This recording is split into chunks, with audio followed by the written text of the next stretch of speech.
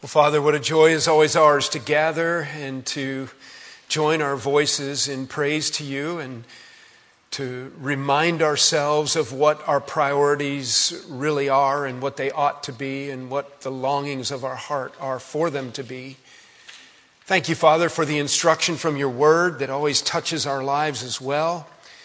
Father, would you take your word this morning and just challenge us and convict us and show us how you've intended for us to live.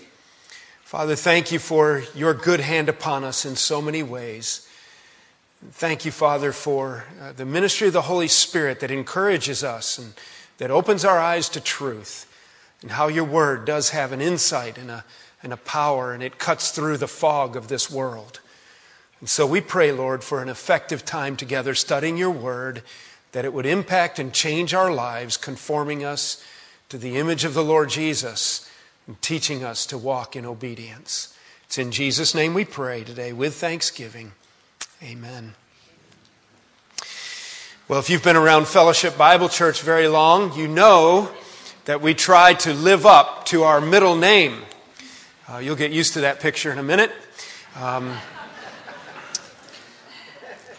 Fellowship Bible Church, there are a number of things that we do to keep the Word of God our focus and our distinctive. And I want to talk about that for just a second before we turn to 1 Timothy this morning. I want to talk about our philosophy of preaching. How's that for an exciting introductory comment, huh? Our philosophy of preaching. Well, if you've been around very long, then you probably know that one of the things we don't do directly is teach messages week to week that are topical. In other words, we don't promote a series of messages, it's Valentine's, so we're going to talk about love for the next 3 weeks, and then study the Bible about love, and then do a series on how to get along with your people at work, things like that. It's not bad, it's not wrong to do that. Many churches do that. But one of the distinctives that we've tried to maintain is that we be students of God's Word. There's a number of things that we do for that. For example, let me promote our upcoming Saturday Unmasking Satan Bible lecture series. Dr. Richard Mayhew is going to be with us from the Master's Seminary. He is an excellent lecturer. 21 pages of fill-in-the-blank notes. What a way to spend your Saturday, huh? You could be fishing, shopping, at a kid's ball game. Come on in and study God's Word. We only do it once a year, but that's an example of what we want to be part of the DNA of our ministry. We want to be students of the book. We want to be in God's Word. We want God's Word to impact our lives. And so we do things like that. We offer Evening Bible Institute. But on a week-to-week basis, when we open God's Word to preach, we do something that by design that is called expository preaching. You ever heard of that? Expository preaching, or the exposition of the Word. I know that some of you know this well, but some of you are just trying to figure out what God's Word and the Bible are all about and how we go about church. And what that means is that we select a passage of Scripture. For example, the last book that we studied was the book of Genesis. And we just started with Genesis 1:1, and we started in, and it took us like 3 years to get to the last chapter, chapter 50, and finish it out. We just go right through the book. Now, inside of the book, there are many topics that will come up, and interesting topics. After we finished Genesis, we started here lately in the book of 1 Timothy. And so what it means is we start in on the book, we start at chapter 1, verse 1, and we go as far as we can go. Sometimes it's a few verses, sometimes it's only a sentence or two, but we're just taking the word as it comes, and we're explaining it and trying to understand what it means and then make application to our lives. One of the things that I think that does is it kind of keeps us honest. Now, I'm not implying that pastors aren't honest and men of integrity, but sometimes when you approach the pulpit and preaching topically, you can deal with kind of the topics that are comfortable or you want to deal with them, or sometimes preachers will get on their hobby horses or grind an axe for a while and they'll preach on the things that they like to preach about. Pastors like some guy that's really into end times preaching. He'll preach all the time about the Lord's return, and no matter what he's preaching the Lord's return. And so by opening our Bibles together and turning to a passage and sticking with it, we let the Word of God be our guide, and we let God speak to us through the passage. And so the deal is that we just go through, and the hard part is, though, that you have to take what you get. And this morning, I want you to turn to 1 Timothy chapter 2, verse 15. And I say all that to say, not to apologize for our text today. It's God's Word as much as John 3:16. But to let you know that some parts of God's Word are more comfortable than other parts, aren't they?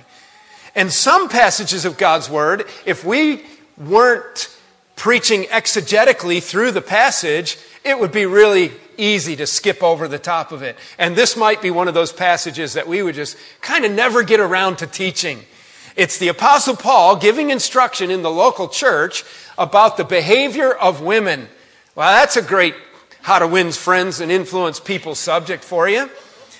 In fact, I was thinking about the attitude that people have about this passage, and it reminded me of some really poor humor jokes that were popular a few years ago. They were called man-woman jokes. Now, I'm going to give you a clue, guys. Do not laugh if you think this is funny. All right? They were often kind of inappropriate, and I was thinking about a couple, like one that I remembered went something like this. How do you fix a woman's watch? And the answer is, you don't. The clock on the microwave is good enough. I told you not to laugh, guys. Don't laugh. All right? Or, why is a laundromat a bad place to meet women? Because a woman who doesn't already have a washer and a dryer is not good wife material. All right? You better not laugh. One more. One golfer tells another, hey, guess what? I got a set of golf clubs for my wife. The other replies, great trade. Ooh. Now, the reason I took the time to share that poor humor is this. When we read our passage this morning, a lot of people are going to feel like the Apostle Paul is the kind of guy that would write jokes like this. Jokes written by men, for men, that degrade women, put them in their spot, and aren't really funny. And so when we read this passage, you need to understand, and we're going to talk about why the Apostle Paul wrote it, but you're going to need to understand that this is God speaking His word to us, whether it's comfortable or not. I challenge you not to just flip off your mind switch and say, that's craziness, it doesn't fit, it's archaic teaching, it doesn't fit our culture. Because I want to tell you something. Anybody committed to walking in biblical obedience will often not fit well with the culture of our day, the society of our day. Let's see what the Apostle Paul says. Is he really putting women down? Is he really trying to suppress them? Is it really a male-dominated church? What is his reason for doing this? I want to read the text, and then I want us to ask 3 questions this morning that will help us understand our text. 3 questions that we're going to ask based on 3 separate topic headings. And I think you'll find it helpful. I already discovered from the early service that I can't make it through my message this morning, but we're going to make it through 3 questions, and then 2 weeks from today, we're going to finish the last half of this text, which is also very interesting and very puzzling. You'll see what I mean in just a minute. What in the world did the Apostle Paul mean, and what does that have to do with us today? Because we believe the Bible is written for all people of all time, of all cultures, and it applies to all of us. Let's read the text. We're in 1 Timothy as we work our way through this letter, reminding ourselves that it was written to a church in Ephesus that was having problems. They had a number of false teachers that had arisen to leadership that were misguiding the church. Paul loved the church. Paul cared about the church. He appointed a young pastor named Timothy to oversee it and to correct it. And he's writing this letter to Timothy to tell him what he needs to do to straighten out the church. Let's back up just a little bit and let's remind ourselves where we've been. Let's begin with verse 8. And he begins with instruction to men. It's only one sentence. And then he has a whole bunch of sentences for instruction to women. And you say, see what I mean? All right. I want men everywhere, 1 Timothy 2:8, to lift up holy hands in prayer without anger or disputing. I also want women to dress modestly with decency and propriety, not with braided hair, gold or pearls or expensive clothes, but with good deeds appropriate for women who profess to worship God. A woman should learn in quietness and full submission. I do not permit a woman to teach or to have authority over a man. She must be silent. For Adam was formed first, then Eve. And Adam was not the one deceived. It was the woman who was deceived and became a sinner. But women will be saved through childbearing if they continue in faith, love, and holiness with propriety. Don't you think that's an interesting text of Scripture? What does it mean? How does it apply to our culture? What is God giving us here? And are we living this out? Or are we in disobedience to Scripture? How much of it applies to our culture? There are so many questions that come to mind because you already know that we don't live this out exactly to a T because Paul says, let the women be silent in church. And women have been talking all morning, coming in, visiting, right? So what does he mean? So have the men. So I want to ask 3 questions that I think will help us begin to understand this passage. And then 2 weeks from today, we will finish it out with that most strange instruction where he reminds the women that they will be saved through childbearing. What does that mean? And how does that apply? And how does it fit in with the rest of the passage? 3 important questions. Each have a point and then a question to go with them. The first one is the historical position. And here's the question. On the historical position, how has the church at large understood this text through the centuries? The second question that I want to ask is the probable conditions. The probable conditions. What made Paul address this issue to begin with? And the third question I want to ask, where we'll spend most of our time this morning, is the biblical instruction. What does the passage mean? What is he saying? And we'll stop there, pick up the rest of it in 2 weeks. I think that you'll find it helpful. And I want to tell you, even if you are just somebody who very much feels that women have been beat down in our culture, I want to challenge you to hear what the Apostle Paul says. And you see if you don't think God's word makes sense. And if it's not applicable to us today. The first thing that I think will be helpful to us is to understand the historical position. How has the church dealt with this passage all these years? For example, it's not new literature. It's not new literature. It's been around for 2,000 years. What have we understood this passage to teach? And I have to tell you that the general acceptance across the board for 2,000 years, essentially, has been the majority have received it at church-wide as essentially being exactly what you read. Taken to this point, that it's not that Paul is saying women have to put duct tape over their mouth when they come into church, but the idea is that women are to not be the teachers of men, and they're not to be the leaders of men, and that men are to hold the predominant leadership position. Remember, 1 Timothy is written in the context of instruction for corporate worship at the church. Church-wide issues, not necessarily small group issues, but the church gathered, the church at large. And when they get together, Paul says it's the men that are to lead, it's the men that are to teach, it's the men that are to pray publicly. We're going to see, starting in a couple weeks when we get into chapter 3 and we keep moving through 1 Timothy, it's very interesting when the Apostle Paul defines what leadership should look like in the local church. And you're going to see there that he very much emphasizes that leadership in the local church is to be male leadership.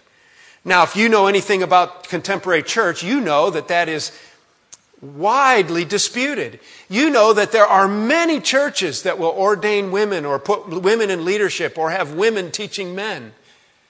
But you need to know that that has not been the widely accepted view for 2,000 years. Do you know when that view became common? Do you know when evangelical scholars began to ask questions about this was in the context of the feminist movement of the late 1960s?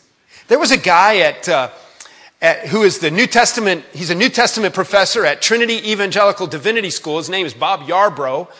And Bob surveyed scholarly articles that had gone through history, scholarly articles that Bible scholars dealing with this text. What does it say? What does it mean? How does it fit into the text of New Testament literature?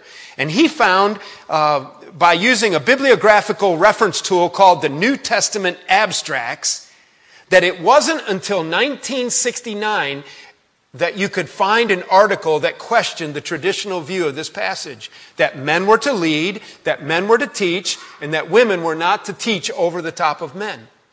They were not to be the ones that were teaching and leading. But following 1969, even to this present day, there's been all kinds of articles written supporting the understanding that this passage is not really teaching what it seems to teach. And that women can preach, that women can be ordained, that women can teach and lead men. And so I think it's interesting that a social movement seems to have highly impacted biblical understanding. I think when that happens, you have to be very careful. You have to be very careful when something that is trending in society comes along and seems to disagree with what the Bible's teaching, and all of a sudden the Bible students realize, oh, the Bible really isn't teaching that. It's teaching something else. One of the dangers of that is how many other cultural, social issues will come into play that disagree with God's Word. And there are many.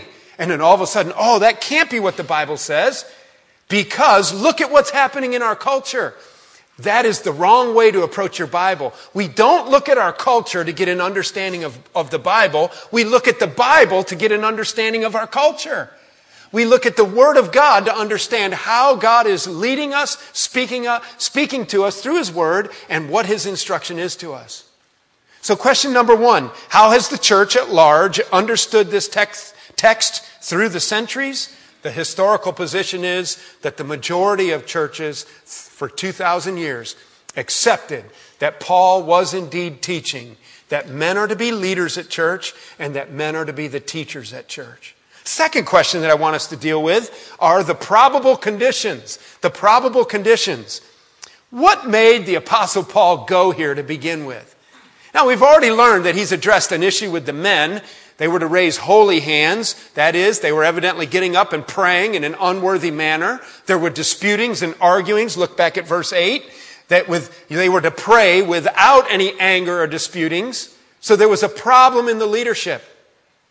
I want to remind you about way back when we started in chapter 1 of 1 Timothy. We recognized that Paul's burden was that there were a number of teachers who were unqualified. He called them false teachers. He had strong language for them. And he said, they're leading you astray. They're preaching a gospel that is no gospel at all.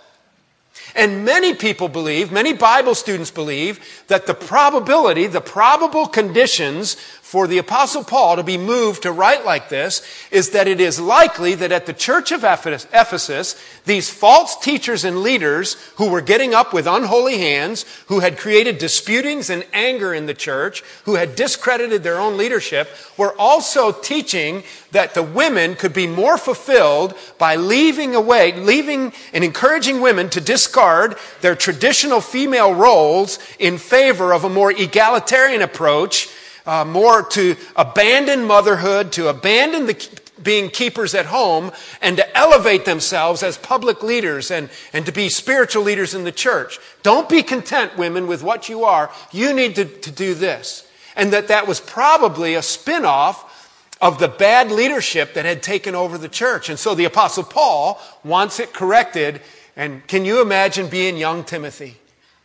Pastoring this church, being in charge of this church. He's already had to correct false doctrine. Now he's got to deal with men who are in leadership, who are raising unholy hands, who have anger and disputing going on throughout the body. I mean, interpersonal relationships that have gone bad in church are hard to deal with. And you got people that don't like each other. But then the next thing he does, he deals with the women. He tells them these women aren't dressing properly. And that's what we talked about last week, that they should dress decently and with propriety, that there is an appropriate way.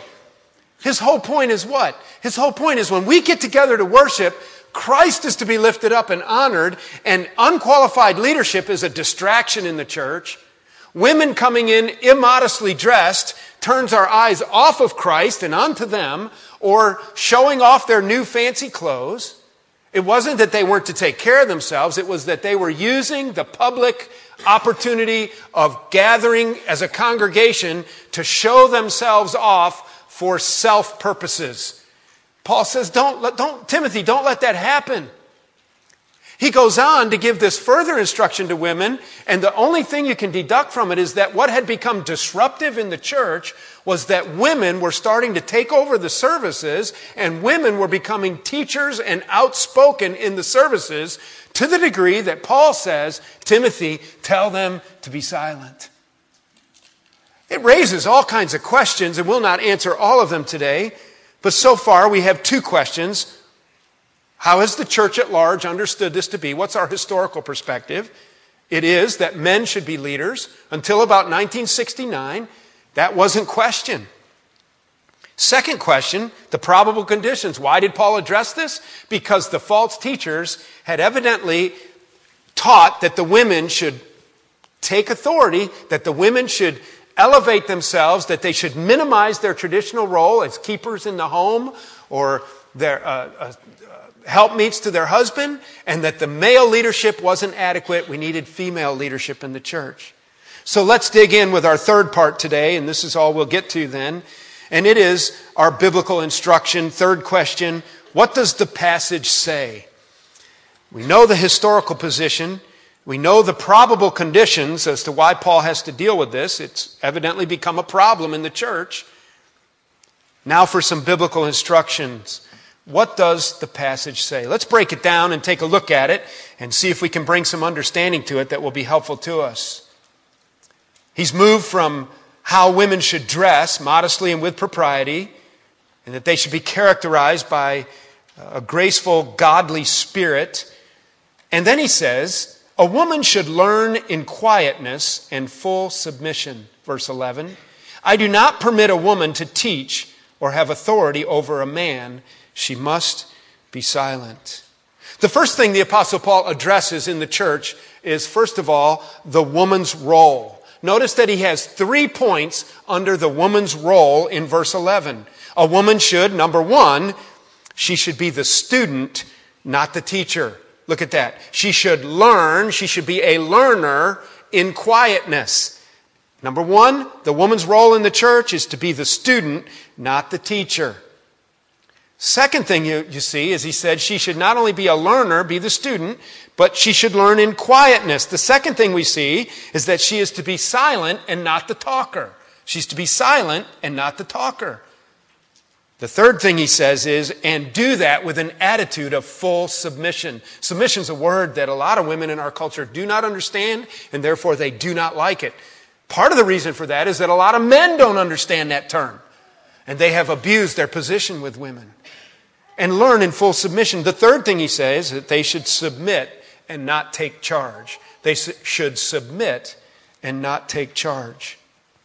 I want you to notice that in verse 11, essentially, even though it might not strike you, especially if you're a woman, it might not strike you that this is positive, but he has phrased this in the positive. This is what you should do. It's positive. In verse 12, he repeats himself, and it's in the negative. He's saying, don't do this. So verse 11, he says 3 things. Be the student, not the teacher. Be silent, not the talker. And submit and not take charge. Now look at verse 12. He repeats himself, and he repeats the same 3 instructions, only not in that order. Verse 12, I do not permit a woman to teach. All right, that's number 1. The student, be the student, not the teacher. I don't permit a woman to teach. Number 2, or have authority over man. That's the third thing we got out of verse 11. Submit and don't take charge. And then finally in verse 12, and she must be silent, not talk. That's our second point. Be silent and not the talker. Well, that just raises all kinds of questions, doesn't it? If she's supposed to be silent, how silent is silent? And how come a woman is? So is a woman not supposed to teach at all? Well, no, we have to think biblically. We have to think, okay, what's going on in the culture of that church? What else has the Apostle Paul taught us in the epistles? And one of the things that comes to mind right away is that women are instructed to teach. But they're not instructed ever in our New Testament to teach one group of people. Guess who it is? Men. Oh, women are clearly instructed to teach. Titus chapter 2, older women teach the younger women. Teach children. Oversee your families. They are to teach, but they are never in our New Testament, ever in any passage is a woman instructed to teach the men. It's interesting, and we'll look at this probably again when we get into the qualifications of a deacon and an elder, that young men are instructed in Titus chapter 2, young men, the pastor was instructed to teach, young Titus was instructed to teach all age groups. Teach old men, teach old women, teach young men. But Paul told Titus there was one group he was not supposed to teach. You know who he was not supposed to teach? He was not supposed to teach young women. That makes sense, doesn't it? You're a young pastor. He says, you can teach the old men, you can teach the old women, you can teach the young men, but you're not supposed to teach the young women. A young pastor shouldn't teach the young women. Let the old women teach the younger women. It's a safer framework, isn't it? And it fits how we're hardwired and what minimizes the distractions in our lives. Pretty hard for a young man to have a Bible study with a bunch of cute young women. And he's opening God's Word. And so God knows that, and God just does things that make sense. You know, and it's kind of a similar thing. I don't want to say this in an appropriate or harsh way, but you know, God never gives us instruction that we're not hardwired to agree with at some level. And you know, when a woman gets up and begins to have authority over men, and when a woman gets up and begins to teach to men, there are very few men who deep in their spirit have an openness to receiving instruction from women. Have you ever noticed that? That's not to be negative. I just think it's how God hardwired us. Men don't like to be told what to do by a woman. We have to have the right attitude and a loving attitude towards our wives. I find my wife so helpful. She's so insightful. She's so discerning. She knows things that I don't get a lot of times. And she helps me all the time. You know, early in ministry, when I was a young man in ministry, and Janet would say something to me, say, now, you need to be a little bit careful of the way you said something. It kind of made me mad. I don't like that. Then I realized that her love for the Lord and her love for the local church and her love for her husband, she had only my best interest in mind. And so a husband who loves his wife will have ears to hear his wife and to carefully listen to her wisdom. But across the board, if you're on the work front, I mean, you go out here on Route 9 where they're building highway up on the highway, and there's a bunch of bulldozer operators and backhoe operators up there and roadway scrapers and rollers and dump trucks. And then tomorrow morning, this little chick comes out with her helmet on and she says, all right, boys, I'm your new commander-in-chief here. It doesn't roll. It doesn't fly. What are you doing here? You ain't telling me how to run this backhoe. You know? I think that in chain of command, and you know what? It's a lot the same way in church. Well, let's move on a little bit. Let's ask the reasons why. This is the woman's role. She's to be the student, not the teacher. She's to be silent and not the talker. She's to submit and not take charge. And let me say really quickly that there are a lot of little questions that come to light and come to our mind, but I think that characteristically Paul is emphasizing this for corporate worship, the main voice teaching up front. I don't think that it's a sin for women to come in and talk, but they're not to be up front teaching over men. They're not to have the loudest voice in the church. Why did Paul teach this? What are the reasons why? First thing he does is gives us a hint in chapter 12. The first reason why that he teaches the women's role to be submissive to the man and to be quiet in the church is, number one, it is apostolic teaching. It lines up with all apostolic teaching in our New Testament. Let me show you what I mean by this, and let's turn to 1 Corinthians chapter 14. Turn to 1 Corinthians chapter 14.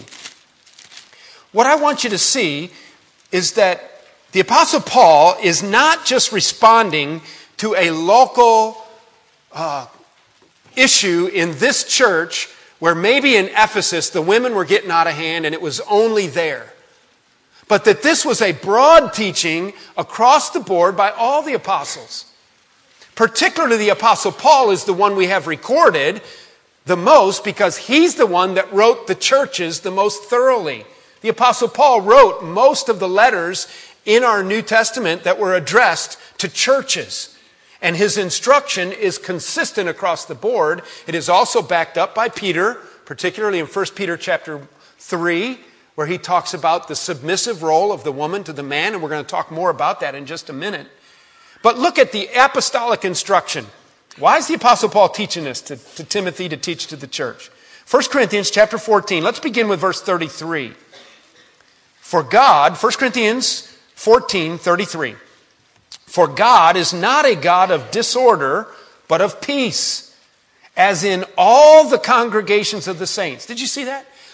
As in all the congregations of the saints. This was not a localized issue. This was a matter of broad teaching throughout all the churches. So in Ephesus, where it was getting out of hand under these false teachers, Paul wants Timothy to address it. It is consistent with the teaching in all of the New Testament churches. As in all of the congregations of the saints, women should remain silent in the churches. They are not allowed to speak, but must be in submission, as the law says. If they want to inquire about something, they should ask their own husbands at home, for it is disgraceful for a woman to speak in the church. Now, one of the problems with these teachings are that they are across the board teaching, but they are affected by cultural nuance. Now, I take it that in Corinth, that if a woman spoke to a man that she didn't know or spoke to a man, remember this was a man's world, that if anything has done anything to encourage and build up women, it is Christianity.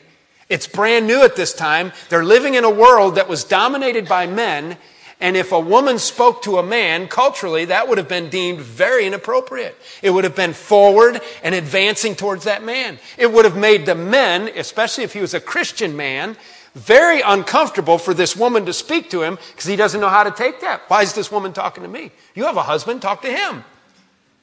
And so the Apostle Paul is calming them down in the church under the new rules, you might say, under grace and under the gospel, where there's neither slave nor free, Jew nor Gentile, male nor female. There was like a Christian women's lib movement that was breaking out. And the Apostle Paul says, no, that is not proper in the church. Be quiet. If you have a question, don't disrupt the service. And that's in 1 Corinthians 14 and in 1 Timothy chapter 2, where we are under the false teachers. Evidently what was happening is the very services were being affected. Their church was being impacted by immodestly dressed women, by inappropriate hairdos and jewelry that were designed to make other women in the church jealous. That's what we talked about last week. And then by women popping up and wanting to teach and wanting to lead. And it was creating a hubbub. Same thing in 1 Corinthians 14. And Paul says, no, our apostolic instruction through the inspiration of the Holy Spirit, God's will for the churches is that men are to lead, not the women. The women are to be quiet. You know, this fits other teaching as well. Look at 1 Corinthians 11. Since we're there, just turn back a couple pages to 1 Corinthians 11 and notice how this fits into God's chain of command. God is a God of order. We just read that in 1 Corinthians 14:33. Now look at 1 Corinthians 11:3. This is a very interesting passage of Scripture as well, where there's a cultural issue here that they were dealing with. The women in Christ coming in were breaking out of some of their cultural boundaries, and they were uncovering their heads in churches. Some of them were even uncovering their heads and cutting their hair. And they didn't even have long hair, and it was just like, whoa! Because in this culture, much like some of the Eastern cultures today, particularly in the Islamic world, if a woman would uncover her head and have cut hair, it means she's only one kind of a woman, and it's not a good one. And so they're coming in the church, and the men aren't used to these women with their heads uncovered. And again, it's taking away from the centrality of the focus of studying God's Word, of worshiping God, and Christ being our focus. Instead, the men are all like, see that woman over there? Whoa, she's got her head uncovered. And so it's the hard part for us is, okay, how do we apply this through the ages, interculturally and cross-culturally? How does it make application? And Paul says here, verse 3, in introducing this section, now I want you to realize that the head of every man is Christ. Men, you have a problem with that? How many men here say, oh, man, submit to Christ? I ain't doing it. What's this submission thing? I don't submit to anybody. You can live that way if you want. Sooner or later, your knee will bow, buddy. Sooner or later, King Jesus will bring you down. Why not surrender now and let him be Lord of your life? He's a wonderful king. He's a wonderful master. And don't you know, we function a lot better when we have a ruler in our lives. When I have a master and his name is Jesus. And so God says, don't you know that the head of every man is Christ? But he doesn't stop there, Paul says.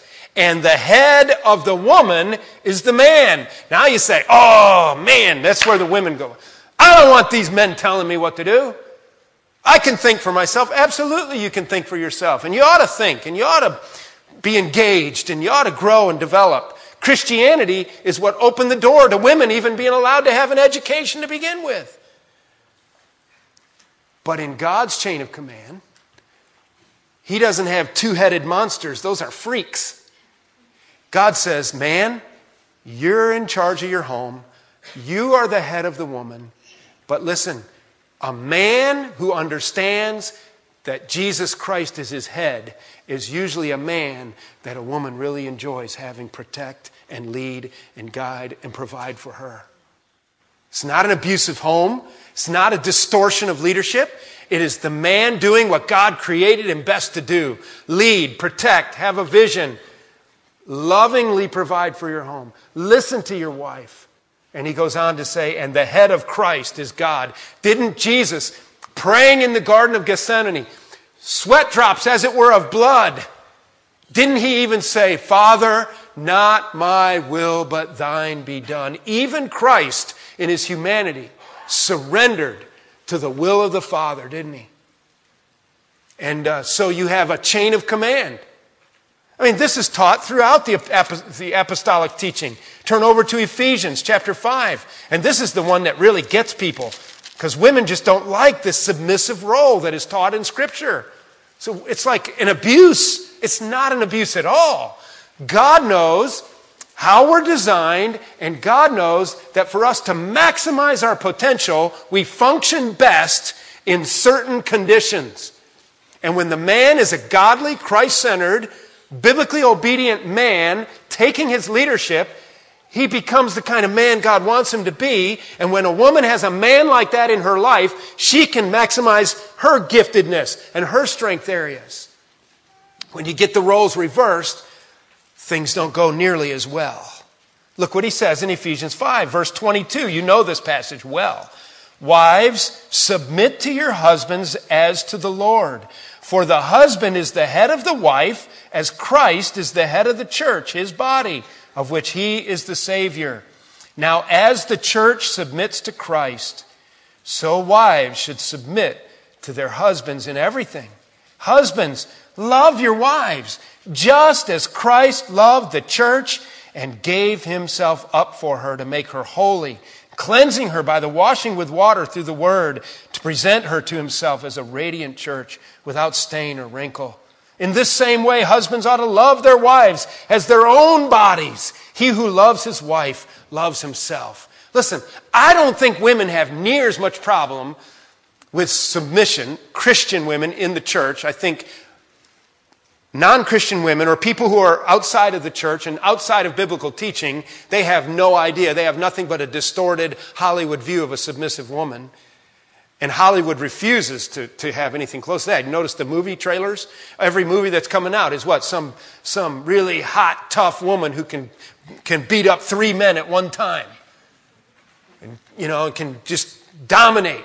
Dominant women is often the theme of Hollywood movies. Just this week in the news, what did we have? We have our president's administration under under him as our commander-in-chief, the military being forced to open the door to provide women farther out on the fronts of combat. What kind of a culture that isn't in survival mode will put their women out front with machine guns to protect them? Isn't there something wrong with that? You can stand up right now and just say, you're nuts. Women ought to be able to take machine guns and go out in the desert and be on the front lines of battle. I'm telling you, God didn't hardwire women for that job. Now, I'm not saying there's not women that can't kill you with a machine gun. But I'm telling you, God did not hardwire women to do that, and God did not hardwire men to be at ease and at peace and put their women out front on the lines of combat. You see, it's the same way in a marriage, it's the same thing here.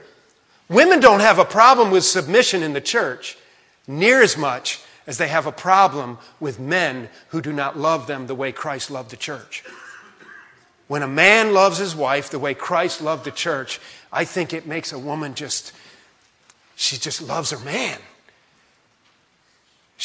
I've used this illustration, and we all know there's difference between men and women. And I mean, Janet's really tough, you know? She's tough, she's strong, she's good. She works out at Shepherd Gym. But you know, when there's a noise in the middle of the night, who's under the covers and who gets the elbow to go check it out? So it's those kind of things. Go take care of that. This is not difficult. We're not a simple audience. We don't have to spend thousands and tens of thousands of taxpayer dollars to put on the cover of Time magazine that it's really true. Men are different than women. Duh. And I'm telling you that God designed roles to fit exactly the way he hardwired us to live and to perform and to function.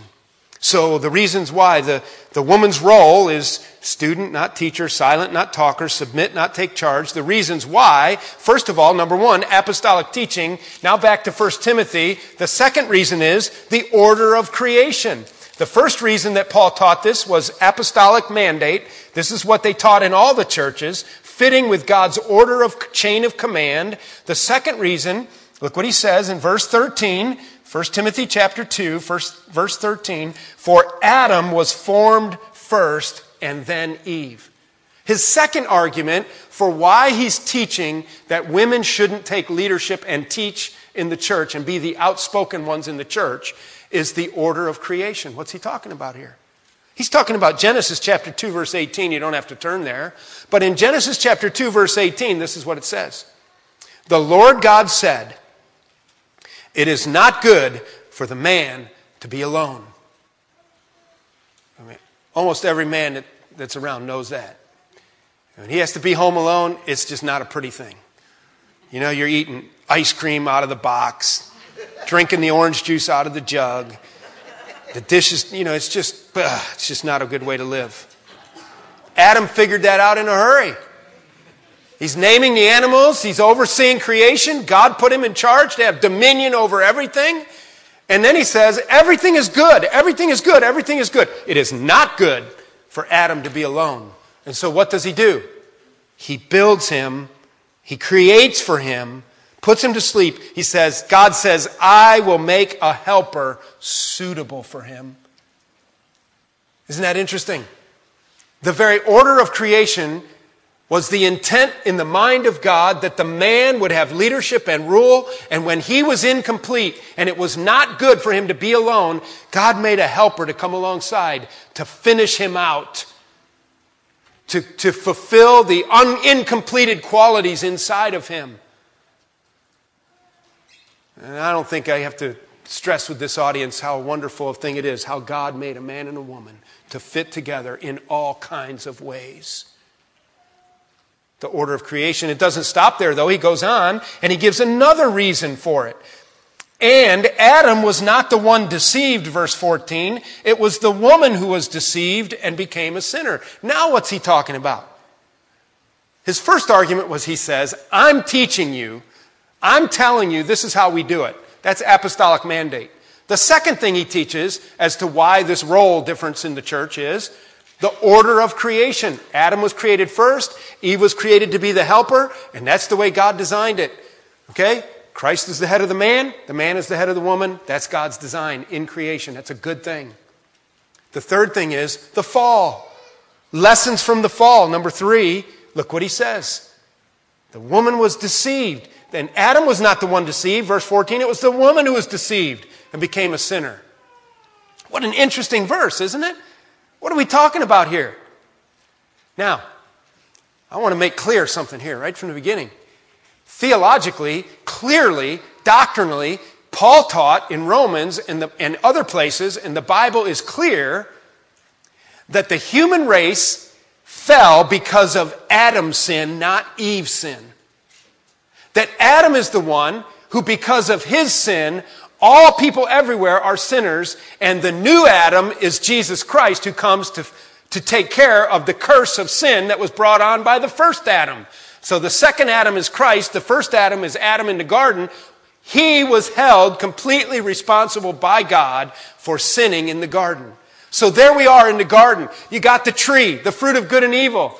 Eve is standing there. And all Paul is saying, listen, here's what happens when the wife isn't careful to come in underneath her man and let him lead. She's there. She starts in, or the serpent approaches her in her evident naivety, begins to talk to her and say, don't you want to eat this fruit? And it says right here in 1 Timothy 2, verse 14, she's the one who was deceived. The serpent deceived her. In Eve's mind, this became a good thing. It was disobedient to God. It was off limits. It was an unlawful decision. It had horrendous consequence. But she thought, you know what, I just thought it was a good idea. You know, and when I put it in R and put my foot on the gas, I thought it was going to go forward. It was okay. I didn't know. That was kind of a condescending remark, wasn't it? And so she takes the fruit. She's deceived. She eats it. And then what does she do? She goes to her husband, who perhaps was right there, says, Adam, baby, it's really good. Now, what's a man going to do? Honey, you messed up. No, she comes and she influences Adam. What is Paul talking about here?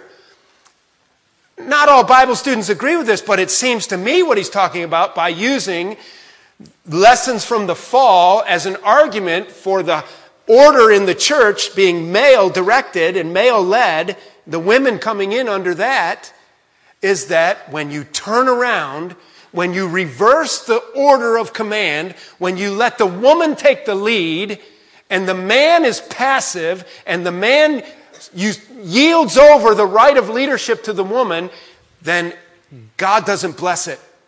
Things happen that weren't supposed to happen. And I think that's what Paul is referencing here. Look what happens when Eve isn't careful to let her husband lead, to fall in under the... She was deceived.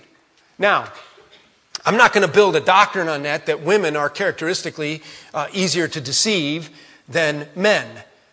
I will say that ever since, that plastic snakes have made more women scream than men. But I'm sure there's lots of levels of deception, and some women are so prudent and discerning. And a lot of men are the ones who go, yeah, we'll buy that, we'll do that, yeah. And his wife's saying, no, he's lying to you. So there's discernment, there's help on both sides. But what I get out of that line, and Adam was not the one deceived, it was the woman who was deceived and became a sinner, that the idea there was that when she wasn't careful, otherwise, what is Paul thinking? Because he's using that as an argument for the women to be quiet and let the men lead in the church. If Eve would have been quiet and let her husband take over the conversation, it might not have turned out the same way. That's Paul's point. Well, there we go. We've got 3 questions that we've asked. What's the historical position? The church has always understood this at large to mean the men are to lead and to teach.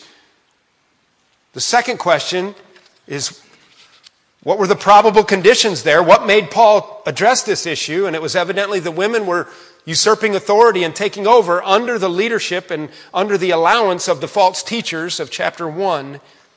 And then what's the biblical instruction? What does the passage say? We've made it through all but one verse.